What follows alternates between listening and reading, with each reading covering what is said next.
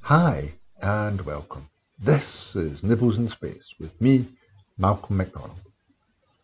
A satellite is an object that orbits something else.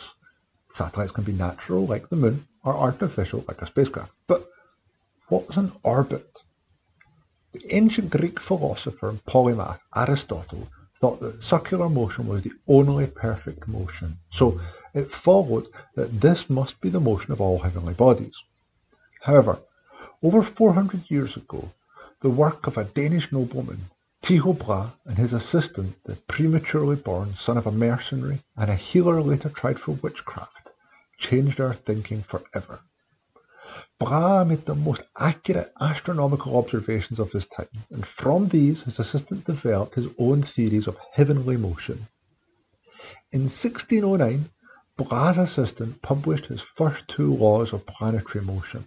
A third followed in 1619, and with these, Johannes Kepler had his three laws of planetary motion.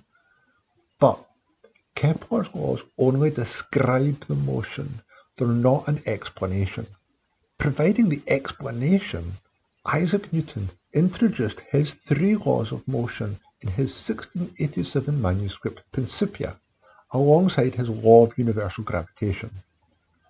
Newton's law of universal gravitation has itself been superseded in many ways by Albert Einstein's theory of general relativity, attributing gravity to curved space-time instead of a force between two objects. But Newton's laws provide a really good approximation, and often, as engineers, that is what we want.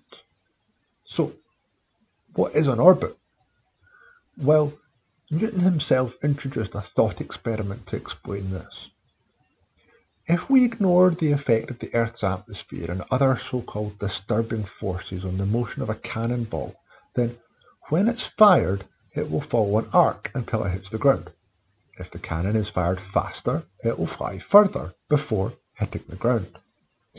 If the cannon is fired faster and faster, at some point it will get so fast it will follow an arc that has the same curvature as the Earth, and it will never hit the ground.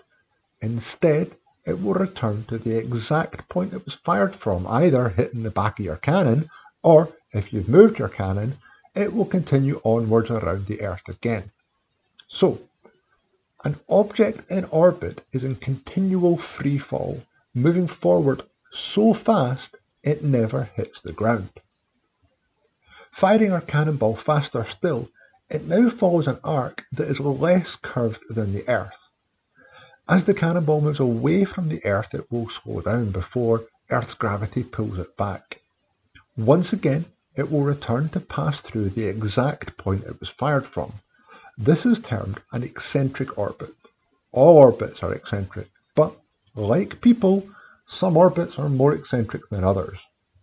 The closest point of an orbit to Earth is termed perigee, and the furthest point is apogee, from peri meaning near and apo meaning away from, which is then adjoined to the body being orbited, so G for Earth, from the ancient Greek for land or earth.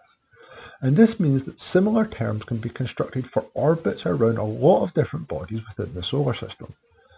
The line connecting perigee and apogee is the major axis. The size of an orbit is given by half of this distance, termed the semi-major axis.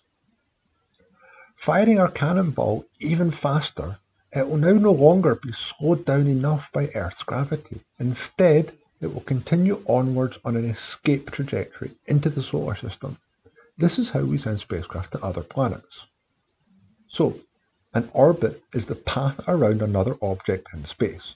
The path is curved. The amount of curve depends on the relative size and speed of the two objects. The path can be open or closed, that is, a curve or an oval, and no real orbit is a perfect circle. This was a Nibble in Space with me, Malcolm McDonald. For a little more of a nibble on this with some visuals, why not visit spaceprof.xyz or subscribe to the podcast for future nibbles. In the next nibble, we'll munch and muse just where are all the spacecraft?